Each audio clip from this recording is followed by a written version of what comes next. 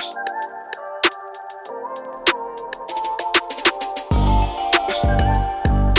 back to Ride On.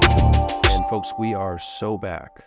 First, I want to apologize for the 2-month delay almost between our last episode. Our last episode was with Arnold Kamler, the CEO of Kent Bikes, going over the history of bikes in America. That was a great show.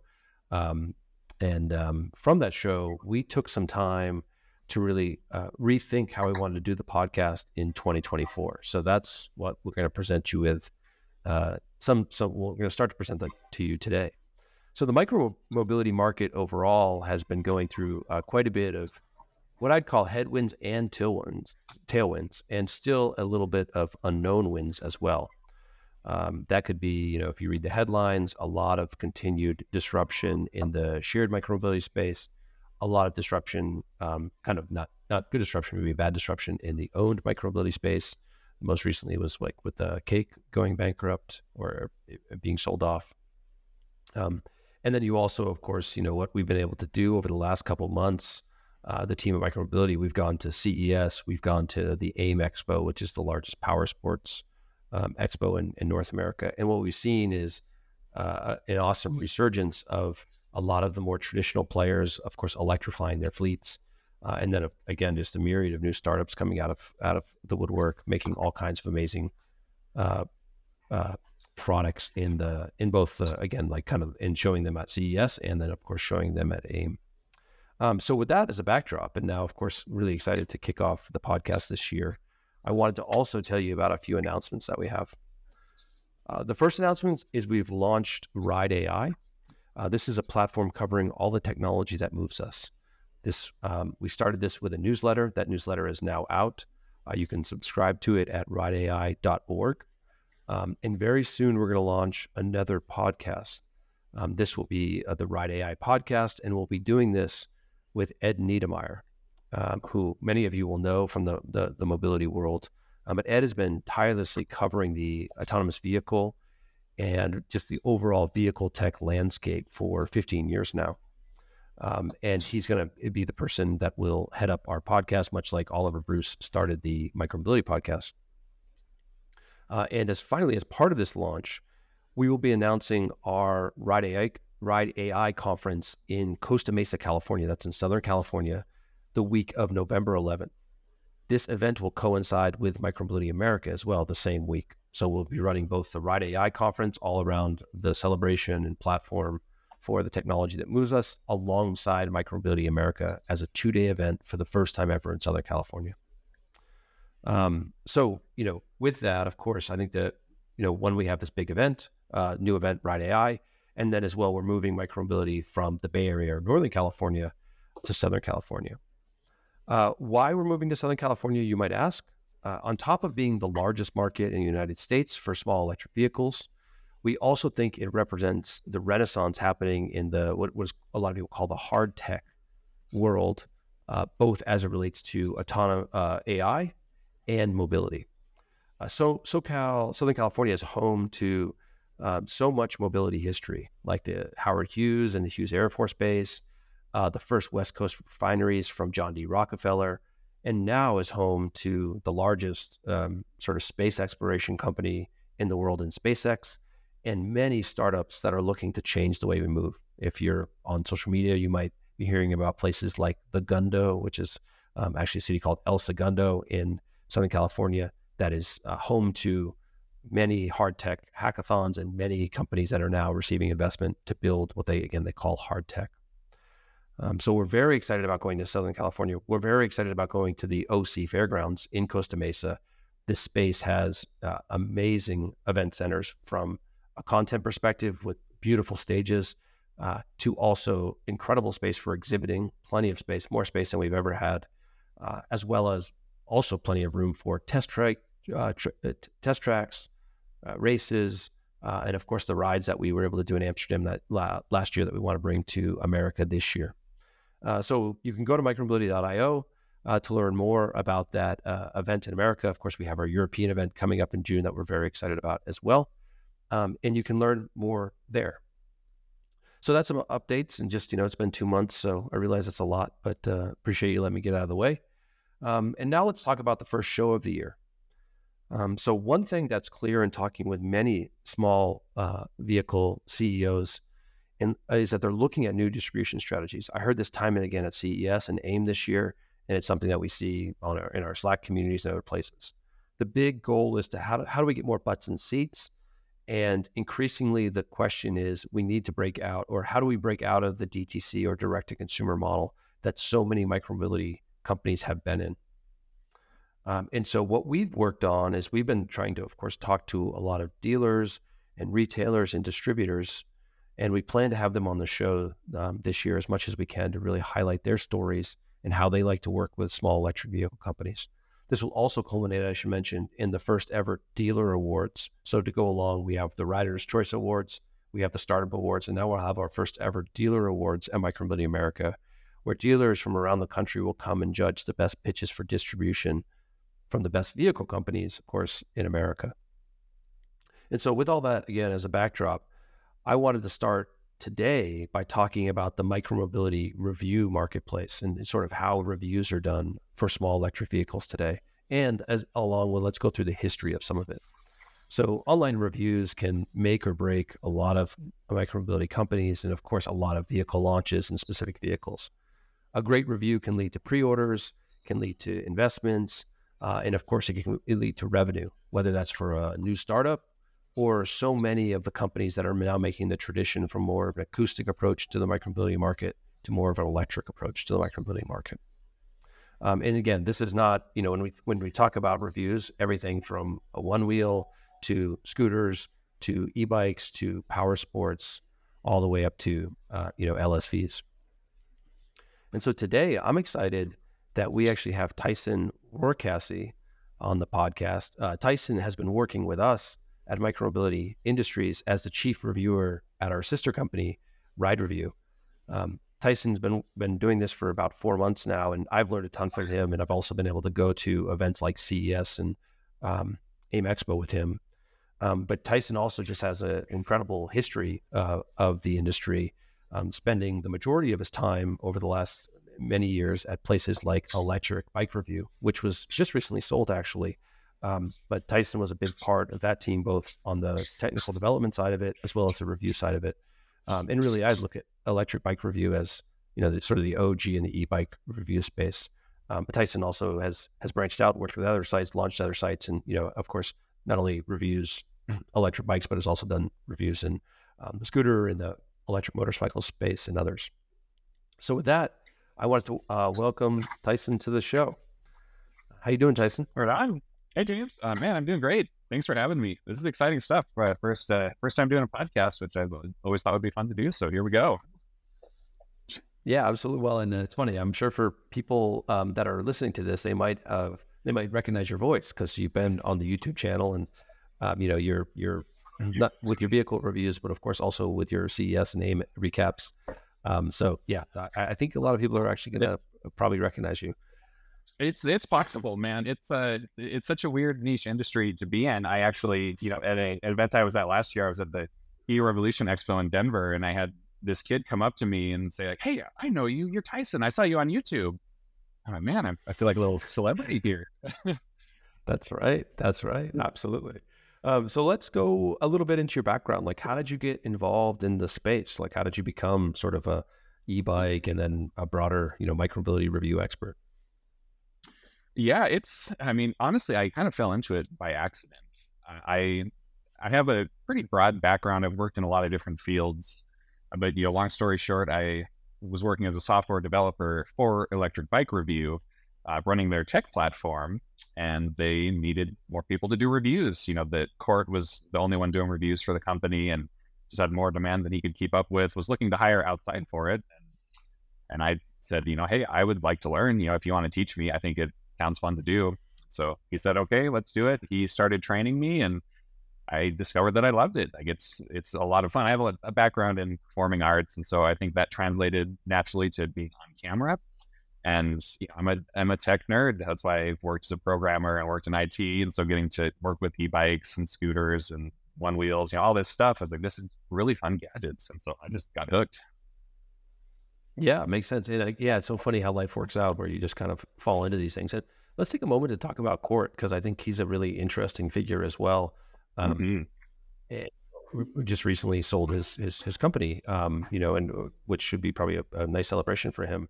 But yeah, what was Court like? What was Court's vision? Again, he was one of the first electric bike review websites out there, and of course, built a tremendous review channel.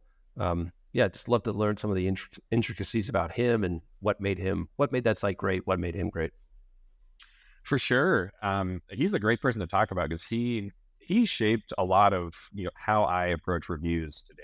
Uh, he was really my role model for it, and I think he's unique, or was unique in the review space. He's always had a very like a direct, authentic approach, and has really taken the like in-depth, high levels of expertise approach to all of his review stuff. He's probably the most educated person when it comes to small electric vehicles, especially electric bikes. Just his wealth of knowledge of the different, components and design styles and the brands that are out there. And he's probably personally reviewed over 2,000 electric bikes, ranging from, cheap $500 Costco Jetsons to, $1,500 premium Trek mountain bikes. And so he has a wealth of knowledge, which is always continued to astound me. And so it was very cool to get to kind of learn from him in the space. And then it was also very cool just to see his review style, because Hmm. his style is more or less the style that I've adopted of being very low tech, very personable, very. We always called it run and gun, where I'm just out here with a GoPro by myself, talking directly to the camera, showing you things on the bike as if you're right there with me.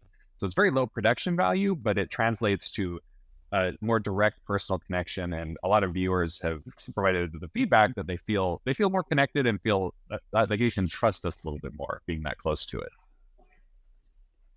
Yeah, your style there is very yeah, like your low tech GoPro style, the run and gun concept. I think is fascinating to watch. Like I'm always so impressed with how you can actually pull it together like so low tech, which is that's cool to hear that comes from Court. And yeah, like, the story of Court, as I understand it, kind of like sleeping in his car, just doing reviews, like being pretty hyper obsessed about it in the 2013, 2014 timeframe, is again that's really cool. And then what was it like as the site grew? Did things change? Did it become more serious?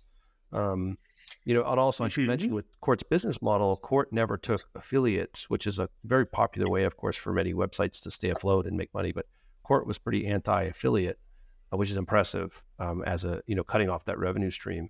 But yeah, just curious how it evolved over time and what that looked like over time. Yeah, and you mentioned a great point about the start of Electric Bike Review. For the first, I don't know how many years, it was quite literally Court, sleeping in his Prius, driving around the country, convincing bike shops to let him borrow one of their bikes for a few hours so he could do a review. He would find one on Craigslist that somebody was selling and say, "Okay, can I pay you, $50 to just do a review of your bike for the day?" And that was how we kind of built up his starting inventory. And then as it grew, more brands started to take notice and would actually reach out to him. But yeah, he was always very anti-affiliate. For a long time, he didn't charge for reviews. Eventually, he moved into a kind of a flat rate model where companies would pay in advance, so a flat sum to sponsor the review. But you'd make it very clear that there's, I am doing my best to be objective and unbiased. If somebody paid him for a review at the start of the video, he would say, "Hey guys, just want to let you know, so-and-so company paid me $500 to do this review. I'm still doing my best here to be unbiased for you guys. I want to be upfront about that." So I think that helped a lot to build trust and to establish himself sort of as the kind of the unbiased review champion. People would Hmm. watch other reviews on YouTube and then they would say, "Well, we're going to go to EBR and see what Court says about it." He's he'll tell us Yeah. he'll tell us the straight truth about it. And I'm amazed that he managed to stick to that as the company grew. I mean, it grew to have a huge web traffic volume. The forums on Electric Bike Review to this day are more highly trafficked than the website is itself. And Hmm. through that, he kept the same style, the same unbiased approach. He refused to ever do any kind of affiliate partnerships. And the idea behind that was that even if you got paid a flat rate up front to review a bike, he would not be vested in how well that bike would sell. So he could tell you the truth in the video. He wouldn't have any affiliate money at stake if he called out a junk bike as a junk bike and nobody bought it. It would still be all the same to him. And that was really his mission. Was he this is a very fun story about how electric bike reviews started that I think a lot of people don't know, is that Court was recovering from a skiing injury. He hurt his knee, and so he looked into getting an electric bike for himself while he was recovering. And he had such a terrible time trying to navigate the marketplace. This was in 2010, 2011, when it was just a little bit more wild west. There wasn't a lot of good resources for people buying an electric bike. And he had such a terrible time with it that he said, you know what? Somebody should do something about this. There should be some kind of an online resource for people to help them to make these decisions and get a good product. So that's why he started the company, and really stuck with that mission all the way until the end when he sold it, just a few months ago. Yeah, well, again, I think some of those little nuggets there are really interesting. It's starting with the idea that, back in the day, you got an electric bike because you had like a bad knee injury, right? Now, of course, you get an electric bike because it's like the best solution no matter what, even if you have good knees. But, you think about it, like, yeah, that's definitely where some of that early adoption came from, was people that were, literally in rough shape. Okay, so, and then, well, I guess to maybe fast forward a little, it's interesting because I think Quartz model of never allowing for affiliates was, of course, a really solid model. The worry that I think our industry has to think about, and I know this has happened in other industries, like the mattress industry online, where what ends up happening is, independent people that start these businesses for whatever reason, they're excited about it. They ultimately get bought up, and they often get bought up by centralized groups. In the case of the mattress industry, all the best sites were rolled up by an affiliate group. That affiliate group then raised the prices on their affiliate fees to the point where because they basically had control of the market, the review market. And then a lot of the mattress businesses went out of business because all the margin was actually taken away from them and given to the affiliates. Did you see that? Or what do you think about that and that idea, as Court is now sold, it's no longer independent? I think it's been bought by a company that does a lot of affiliates. Do you have any concern about that? How e-bike businesses, other e-scooter businesses might lose margin as these independent review sites, there's more consolidation? Or do you have an opinion on that? I'm just curious. 100%. And I mean, unfortunately, I think it's going the way you described it, like with the mattress industry and so many others. There's, I think of it as the rise of the review conglomerate is sort of how it feels. And this company, the company that bought Electric Bike Review, which is a company named Affiliate Partners, they have it right in the name. They're all about the affiliate approach, and they actually approached Court to buy his website years ago. I want to say this was in 2018 or 2019, and their pitch at the time was they had identified the e-bike market as one that was going to grow astronomically in the coming years, and they wanted to, like I quote, own the e-bike review space. And so Court didn't sell to them at the time, but they ended up buying Electric Bike Report, who was actually run by a friend of Court's that started around the same time. They're kind of they're both sort of the OGs in that e-bike specific review space. So Affiliate Partners bought them. They launched their own website. I think they bought maybe one other smaller one that I know of, and then they just bought Quartz a few months ago, and so they are, they're doing the thing. They're owning the space, and so I'm curious to see what will happen. I think that there's still enough independent reviewers out there, and thanks to just the way social media works, and especially YouTube, there's a lot of really great independent reviewers out there that you can do a lot with a relatively small audience and still be important in the space. And you find a few companies that want to work with you. You don't have to review every brand that's out there. You can find your niche. And so I'm optimistic that it's not going to be a total takeover, but it's hard to say as the industry grows. I mean, we both know how micromobility is still, hasn't even come close to reaching just the market cap that it has the potential to. So we'll probably see more review companies try to just own the space as much as possible. Yeah, there's so it's interesting because on one end there's like, hey, there's still plenty of choice out there. Like you mentioned, you go to YouTube, you see plenty of reviewers. The challenge, the more you know the industry, is like a lot of times there's like a power law, right, where the traffic ultimately goes towards like the biggest guys, both YouTube and on websites. And Electric Bike Review, Electric Bike Report, two of those as like two, like you mentioned, the OGs of the space, the most history, the most kind of compounding growth to them. Um, and again, it's funny. It's like the mattress industry case study appears like it could happen. And, again, it's almost like not so worried about consumers because clearly I think these companies, that, they buy them and they do a good job of letting them be run. But you do sort of worry about the businesses like, okay, can you afford to lose, you're going to have to pay more, and can you afford that? That's a question that we'll just sort of have to see. And then, the reviews industries are funny, right? Like, I think if we all could, have some drinks around the table, you could tell some pretty interesting stories about what is like known and not known about like who owns what review site. We've seen this in the scooter space. We've seen this in other spaces, right? And I'm not going to call anyone out right now, but like there's some pretty funny stories there where you're like, I don't think a lot of people actually know. I don't think a lot of scooter companies might know, like when they pay someone where, who actually that check ends up with. So anyway, we're not in the Yeah. we're not in the crazy rumor mill business, but I'll say there's like stuff in that business where you're like, wow, that's super interesting. And Mhm. but again, I think ultimately a lot of these people do really great jobs. And yes, there might be some conflicts, but like I think they do their best. And I think folks like you, Tyson, clearly do your best to, be independent, be objective, and give the end user the best possible experience. Um, so with that, I mean, I think we've talked a little bit about, of course, your time with Electric Bike Review. I do have an interesting question for you and Cord, and even clearly you were building a lot of the site.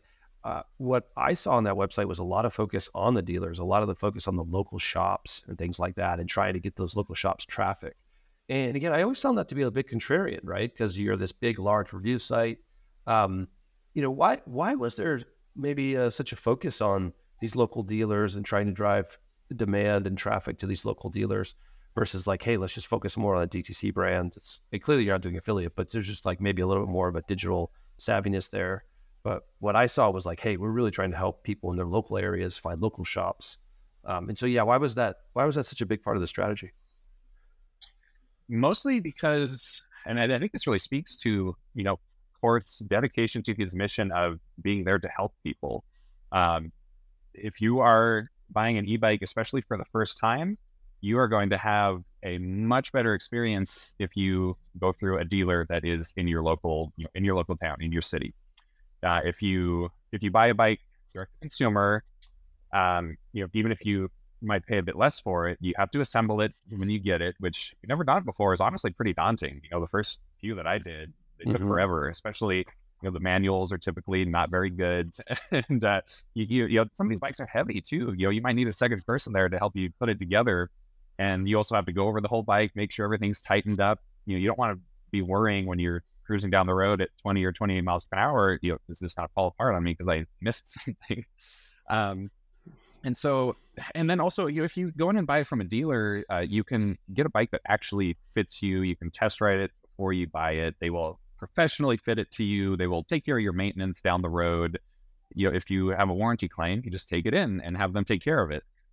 Direct-to-consumer companies have been notoriously bad about how they handle warranty claims. And even if they're trying to do it right, there's so much back and forth. You have to send them videos of stuff, and maybe they're going to ship you a part, or you have to take it to some dealer who's authorized to work with them in another city. There's just so many potential headaches if you go the direct-to-consumer route that, in Court's opinion, don't justify the few $100s that you save buying it that way.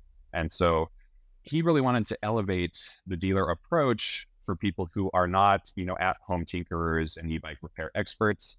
And I think some of it also is just the community aspect. You're supporting your local community instead of some company that is headquarters here in the U.S., but for all intents and purposes is really coming out of China. Not that all the direct-to-consumer companies are, but we've really had an influx of those. And so, yeah, I think it mostly comes down to like those two, like better experience and support your local shops whenever you can. And to that note, he had they have maybe 10,000 local electric bike shops on their shop directory on the website now.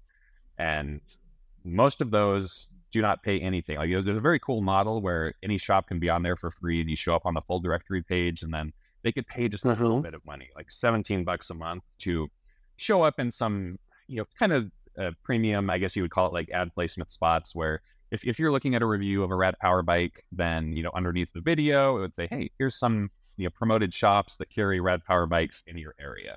And so it's, it's technically an ad, but for somebody on the site, that's actually a very useful ad to say, like, hey, you might be able to buy this shop, right down the street right here. And it's much more relevant than typical advertising methods. Well, yeah, and just like 10,000 shops is so cool. Like, that's amazing. That's a nice, that's an incredible marketplace that you're able to build up there. And, again, I think that's really good. I would be curious, Tyson, where do you stand? So you've been doing this for so many years. Like, you've seen the DTC approach, you've seen the bike shop approach. You've mentioned a little bit already about the issues with warranties and trying to capture videos. Like, a new person comes to you and they say, hey, Tyson, I need to get a bike. Are you telling them to go the DTC route? Are you telling them to go the bike shop route? Like, are you partial there? I'm just curious. I definitely favor the bike shop route. What I recommend to people, though, is if there's a DTC bike that you've got your eyes on and you really want, maybe just, stop in at your local bike shops to ask them, like, oh, hey, I'm going to buy such and such bike. Could I ship it here and have it assembled? If I need work on it in the future, will you guys work on this brand? More and more bike shops are starting to do that. I have one 2 blocks from my house that specializes in, he says, I'll fix any e-bike. I don't care where you got it. I don't care if you built it yourself. I have the expertise to work on it. So bring it on in. And so, anyone here, I tell them, buy whatever you want. This guy can be your local shop. You might have to pay him for something that's supposed to be under warranty to your other place, but you have an avenue of handling anything that might go wrong with your bike. But I don't recommend just straight buying DTC for anyone that's not a little bit of a tinkerer and willing to work on it themselves. So typically I'll ask these questions of people, when they're asking me for recommendations, like, oh, well, what's your experience? Have you ridden one before? Are you mechanically inclined or not? And then from there, I can give them a better recommendation. Yeah. I'm curious, how do you deal with, like, so, if you think about it, like, let's just use in the US, like, maybe the big 3 DTC brands would be Complete Electric, Rad, Aventon. Now, Aventon and Rad also have a distribution footprint from dealers. But I'm curious how you think about that and those recommendations. And of course, like, that's really cool model, the shop you just mentioned, where it's like, bring me anything and I'll fix it. Versus, like, a challenge I see at the local dealer market oftentimes is they'll often have brands that I've never heard of that maybe are from China, or, where they've got a deal with them. But, now you're worried, like, okay, I think I might be the only person that's ever bought this bike, right? Type thing. And so how do you counterweight that? Like, do you see that a lot in the dealerships where they're carrying kind of, I don't want to say crappy vehicles, but, vehicles where you're like, man, I've never seen that before, but so they got, like, sold into this local shop. Do you think there's a lot of risk there in buying sort of an not as well-known brand that's somehow in these local dealerships? Oh, there definitely can be. I still think it's significantly less risky than if you were to buy that same bike online, because at least you have a physical location that you can take it back into. If it breaks down in a month, you can go back in there and say, hey, what the heck, help me out here. And so I think just general good consumer practices and safe buying habits would probably come into play here, where it's, if you're going to buy any e-bike from a shop, talk to the people there, get a sense for them, how they're running their business. If it's a bike brand that you've never heard of before, but the sales rep can tell you all about it and tell you why they decided to carry it and why they are recommending it to you, then I would feel pretty safe doing that. But if they don't give you much information and it feels like they're just trying to get rid of it, that would probably be a red flag. Yeah. Okay. That makes sense.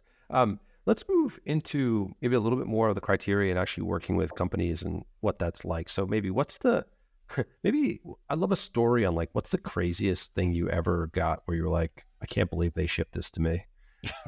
Or, just given the state of it, or like that you never heard from them again. Like, do you have any crazy stories like that? I mean, I've heard crazy stories like that, so I'm curious if you have any directly though, on, like, let's see. I mean, I have a few. This is one of the lessons I had to learn early on in my reviewing career was don't say yes to everything because Hmm. there's companies who are trying to get into the market and desperate to get reviews who just they're like, oh, well, and they're backed by a lot of money. They got review units to send. I I got a few sketchy products in the early days. One of which was pitched to me as being a transforming vehicle that could transform between an e-bike to a seated scooter to a standing scooter, but Hmm. wasn't really clear on how that would work. And so, but I was desperate to get reviews. And so I said, sure, send me one. And I ended up getting 3 huge boxes that had one of each of the vehicles in it that didn't actually appear to be able to like transform between the two. It seemed like it was just 3 different products that kind of sort of shared the same frame and had a lot of Wow. just very strange design decisions. Like I don't even remember a lot of it, but it was, I mean, they had derailleurs on them that were some brand I'd never heard of before, which is crazy in this day and age. It's, everything's got Hmm. Shimano or on the high end, you might see some SRAM or it depends on the market. There's only a few names for these. And so just all of the components were stuff I'd never seen before. They were using rim brakes on all of them, which you see on traditional bicycles, but are not up to the task of heavier electric vehicles. And then to make Right. things more interesting, the company appeared to just drop off the map. I had these things for Yeah. maybe a month and was finally getting to like try and film stuff for them, and the reps stopped responding. Their website went down. They just disappeared. And so I ended up like I didn't do a review for them. I ended up just selling them super cheap to a neighbor and had to tell them, hey, this company doesn't exist. I have no idea about the quality of these, but I'll sell Yeah. it to you for a few $100 for all of them. And so they were willing to take Yeah. that gamble. Yeah, I think it's like it is amazing some of the Wild West that's going on out there. I mean, again, for a lot of companies, I assume, do you often have issues that are lost in translation? I mean, sometimes you're Mm. talking to, again, Chinese manufacturers directly on, maybe WeChat. Do you ever just like, are you just ever not able to get on the same page with a manufacturer? Is that a problem? Yes, that's honestly a significant problem. Like it has gotten better. It's gotten a lot better, but the language Can barrier I is ask a question real. on that? On the getting better? Like, do you think it's getting better because of AI? Do you think people are Oh, using like 100%. GPT to talk to? Yeah. But it's helping. It actually makes it Oh yeah. better. Oh yeah. I fully Amazing. support like that's I think an excellent use of AI tools. I mean, Sure. that's a powerful thing, even if you speak, even if you're a native speaker for whatever language, running that through Sure. ChatGPT just to kind of check for tone and errors and stuff can be really powerful. And so, yeah, I mean, in my experience, it's gone from, you know, emails that I can barely read that have, horrible grammar and just a lot of translation errors to suddenly it's just like perfect, well constructed English sentences. Like, oh, this is awesome. And there's no way that they suddenly started hiring, full-time U.S. reps over here. They're using some tools to do this, which, good for them. It makes my Yeah, job easier. It's a win-win. totally. That's fascinating. I think it's great. I mean, it's one of those things in a, in a global economy, that might, it could really help. We of course we work with a lot of brands overseas, and I've noticed that too, where I'm like, wow, there is a lot more emails that are a lot more legible than they used to be. And they must be using tools. And that's like you said, that's super, super great. Let's talk about, I mean, because so we've talked a lot about bikes so far, but clearly, you're doing electric skateboards, one wheels, scooters. What are the non-bike micro markets like from a review perspective, like right now? I'd be curious where you think they are in the sort of evolution of things. Like clearly, e-bike reviews 2014, it's almost 10 years now, pretty healthy, mature, nice, engine behind it. I'd be curious what you think of the state of electric scooter reviews, the electric one wheel world, the electric motorcycles, power sports, etc. Like what are those industries like from a review perspective? They're quite a bit different. And most of my background has been in the electric bike space, and it's kind of difficult to break into the other markets. I guess the most significant trend that I've noticed is, especially when you get into skateboards and one wheels and stuff like that, they tend to favor influencers over reviewers. And Mm-hmm. a lot of, Mm-hmm. and I think it's as you get further away from a mobility vehicle as a utility, I'm using this for commuting, I'm using this to go get groceries or whatever. You can't really do that on one wheel, and Uh-huh. for skateboard, you can use for some basic commuting, but people tend to buy those more for, hobby and fun. There's a little bit more of a lifestyle factor to it. And so it seems like those companies go after influencers rather than reviewers, because that's, they're trying to sell the lifestyle more than they are, I don't know, I guess just the blunt attributes of the product from a technical perspective. And so, scooters are kind of in the middle of that gap. There's a lot of Yeah. them that are more utility focused, and there's some that are just pure adventure rides. And so I've been able to do a lot of scooter reviews, honestly. Like those have been just as easy to get as electric bike reviews. But skateboards and I've never got Future Motion to send me a one wheel. Still holding out on that one.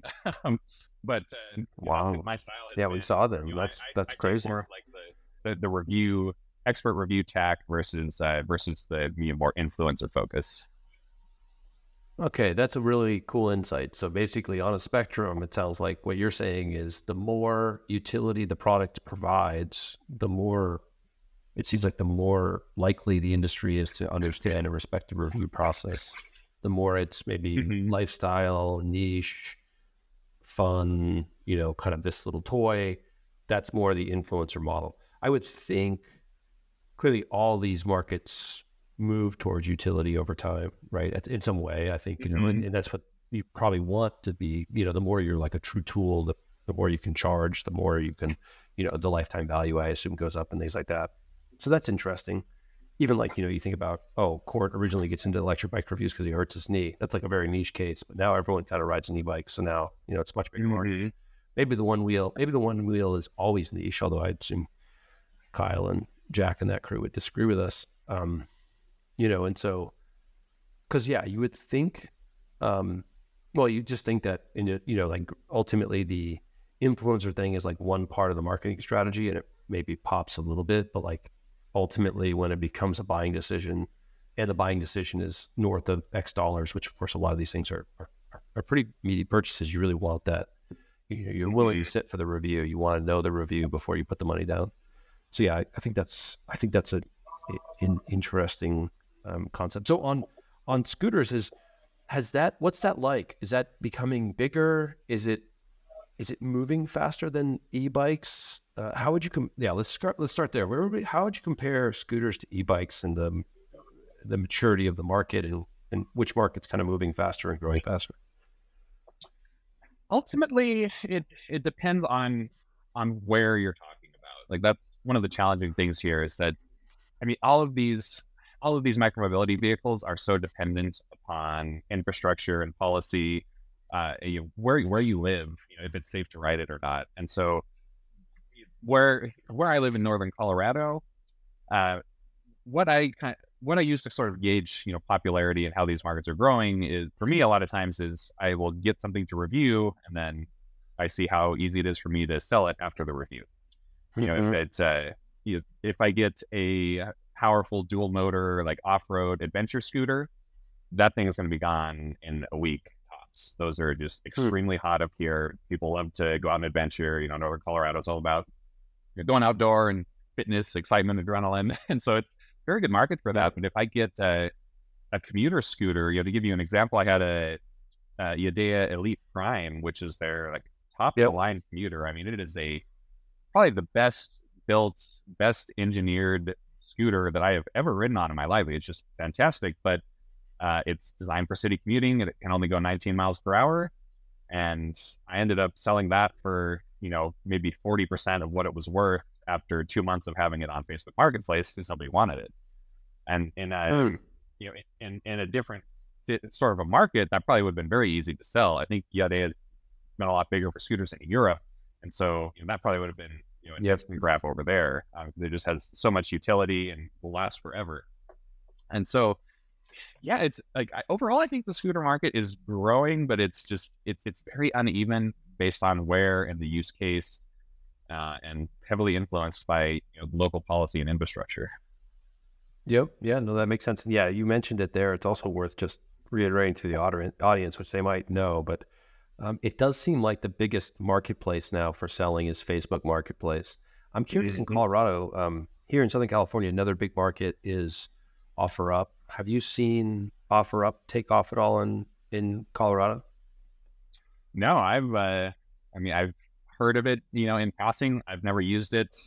They used to be completely Craigslist for many years, and finally switched over to Facebook Marketplace because Craigslist has just kind of died. It's still, depending on what you're selling, it can still be fairly big, but I think Facebook Marketplace is just absolutely crushing it. They have a easier interface to navigate, and everybody's on Facebook, Yeah. so it's, you know, people.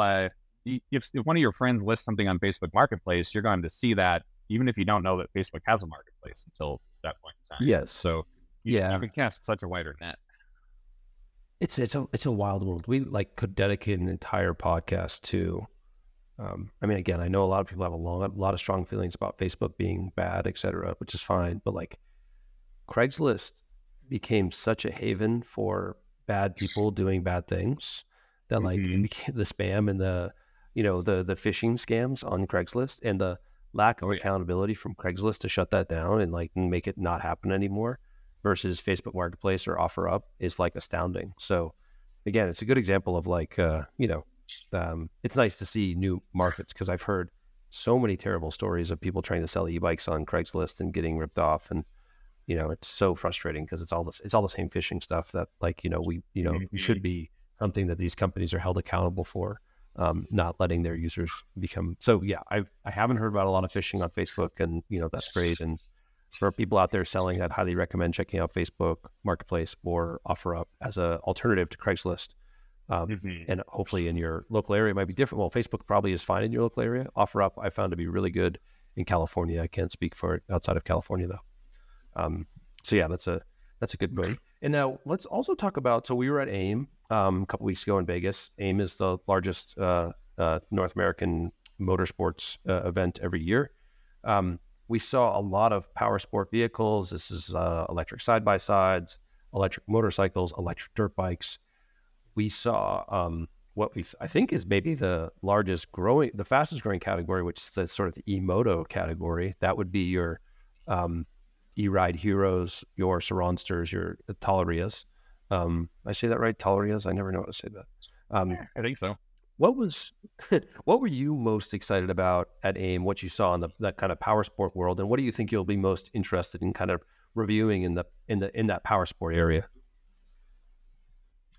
I mean, 100% the emotos for sure. I mean, that's where I've seen, I guess, the most exciting new growth, and it's I don't I don't even know how I would put this, untapped market, and also just there's so much uncertainty in the electric motorcycle space around regulations and who can ride what where, and I mean that's especially in the sort of this questionably street legal dirt bike space with stuff like Surons, where you've got kids tearing around on these things that are dangerously powerful for an adult, but also even just in the some really cool electric motorcycles like the stuff from Rivet and Land Moto District that are just so well designed, and for a city bike that you're riding in an urban area, it makes so much sense, especially for Rivet's doing great stuff with their batteries where they pop out, they got wheels on the bottom, and plug them into a Mhm. 120 volt outlet, so you can roll that into work with you and charge it up. Like that is, and the potentials for battery swapping, especially, we haven't seen a whole lot of that here in the U.S., but in Asia and in Africa as well, battery swap networks are becoming the standard. And for an electric motorcycle, it's such an excellent application of that technology. These batteries are small enough that you can reasonably swap, and you can have, instead of charging everywhere, you just drop in, pop in a battery, you're out of there faster than filling up a tank of gas in your car. So yeah, the e-motorcycle space I think is like easily the most exciting, and the e-ride dirt bikes are probably the coolest ones that I've seen in a long time. Like they're doing some really good stuff. Yeah. So, yeah, there's a stat there that I think our friends from Nui shared, which is the the e-motos, so kind of the Suron, Talaria, and now Nui has one, the E-Ride Hero, as you mentioned. That space is bigger than the U.S. moped space. That's gas and electric. So there's more of these style of e-moto units selling every year than the entire gas and electric moped space in the United States, Wild. which is, it's wild. Like, it's not clearly mopeds are bigger in Europe, for instance, than in other places, Asia and other places than in the US, but still the US has a lot of mopeds. And so this space is brand new. It's already growing faster. And I would highlight, and I'd be curious what you think, but, a big reviewer in the e-moto space is Saronster, and the work that he does on YouTube. And I'm curious what you think of Saronster and his sort of style of review and his sort of style of building community. Yeah, Sir Onsphere, I mean, I have really enjoyed watching his videos, but there's been so many of them that I've seen where I thought, like, I was just like, I can't believe he left this part of the video in, or like, I can't believe these guys are doing that right now. Like I don't know. There's the things that I've edited out of my videos, because it's like, oh, we all ran a stop sign right here. I don't want to leave that in and rouse somebody up. And that's like that's like a headline for them. It's like, oh, we tore up this private property and got into a fight with the cops or something. Yeah. Which, definitely good entertainment. But I also I worry about that kind of stuff because it is not helping the people who are writers in this space, who are advocates for e-motos gaining more widespread adoption. Because we got to think about how we're using these in our communities, using them responsibly. And it's really the wild west out here for that stuff. Like, there's no regulation. No one knows how to regulate it. It's way too easy for anyone to get their hands on one and then mod it out to be just insanely powerful, which, don't get me wrong, the adrenaline junkie in me loves that. Would, love to ride around on one of those. But I think there's a time and place for that. And so it's what the answer is, I'm not sure. But we're definitely not there yet. Yeah, and I mean, I think what Sronster has touched to me is like he just has that infectious energy that makes him entertaining, right? There's like high entertainment value to watch it for whatever reason. To me, watching someone ride and kind of his narrative is so fun. Like, oh, and I almost feel like I'm on the vehicle with him, and I think he does such a good job in that respect. So I really appreciate him for that. I think the other side of it, as you're mentioning, is he's got a huge following. He's kind of the Mr. Beast of clearly of the e-moto space. But he has a lot of responsibility, I think, on his hands ultimately, because a lot of kids watch him, a lot of people watch him. And so he's just got to figure out that line of, how much is he promoting? It's kind of like, we talked to the E-Ride CEO and, his big thing was like, I want a sticker on all my vehicles that says like, don't be a jackass. Right. Again, that's hard to do because a lot of that style riding, I mean, we all grew up skateboarding. We all grew up doing things that or being kids and we have fun. And so, there's a show called Jackass that celebrated this. And so how do you balance that? And, cause in some ways these kids aren't doing anything wrong and they are just having fun and, and that's important, especially off-road and, we all dirt biked and things like that. And so, yeah, there's a balance there. I think what I ultimately appreciate about Saronster and his style, though, is he has an infectious energy about him, his enthusiasm. It's fun to watch and absolutely. feel. Even as I would, of course, I wouldn't ride like that, but I can kind of get a little bit of that feeling through him. And so there's a whole class of review that's like that. I think you do a little bit of that, Tyson, with your body GoPro cam and stuff when it's riding. That for whatever reason you might think oh, that footage is not that good, but it is.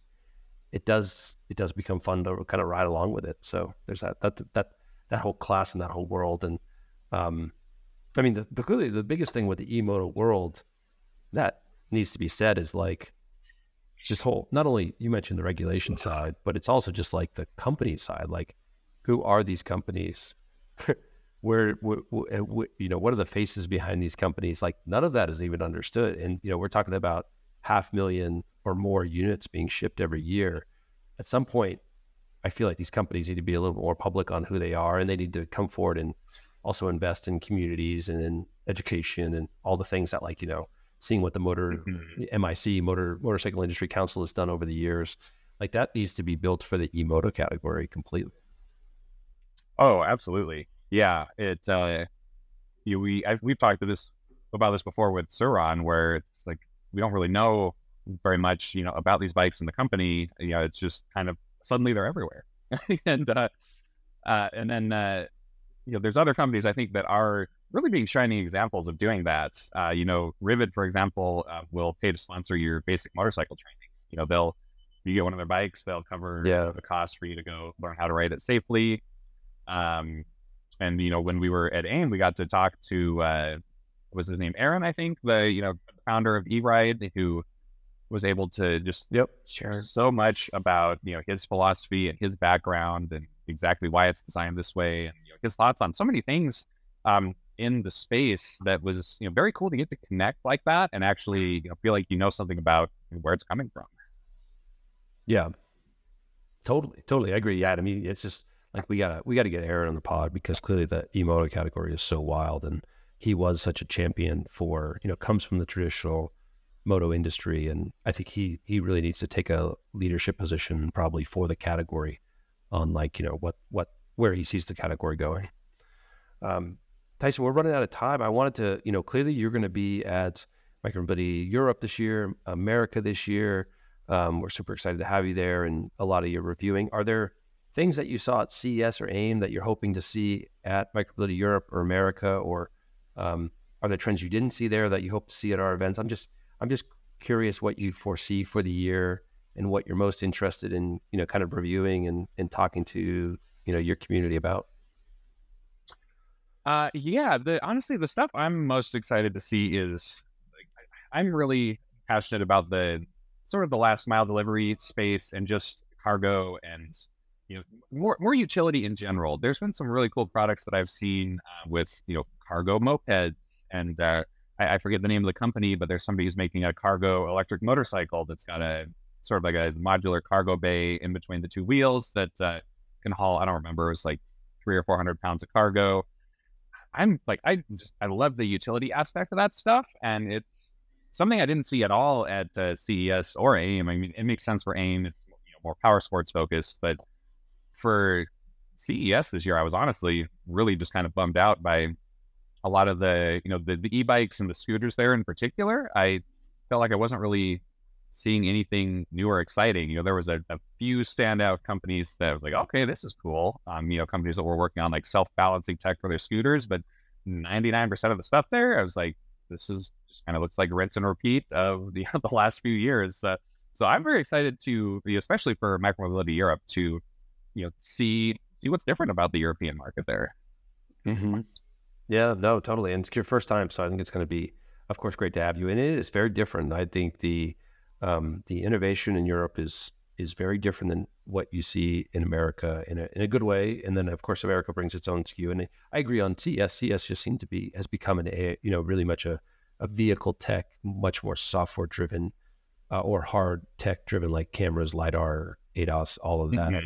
Mhm. And then kind of just some, like, random Chinese brands, bike brands speckled in there, scooter brands. So yeah, it's kind of a weird hodgepodge. I think we'll see much more representation at both Europe and America of where small electric vehicles are going.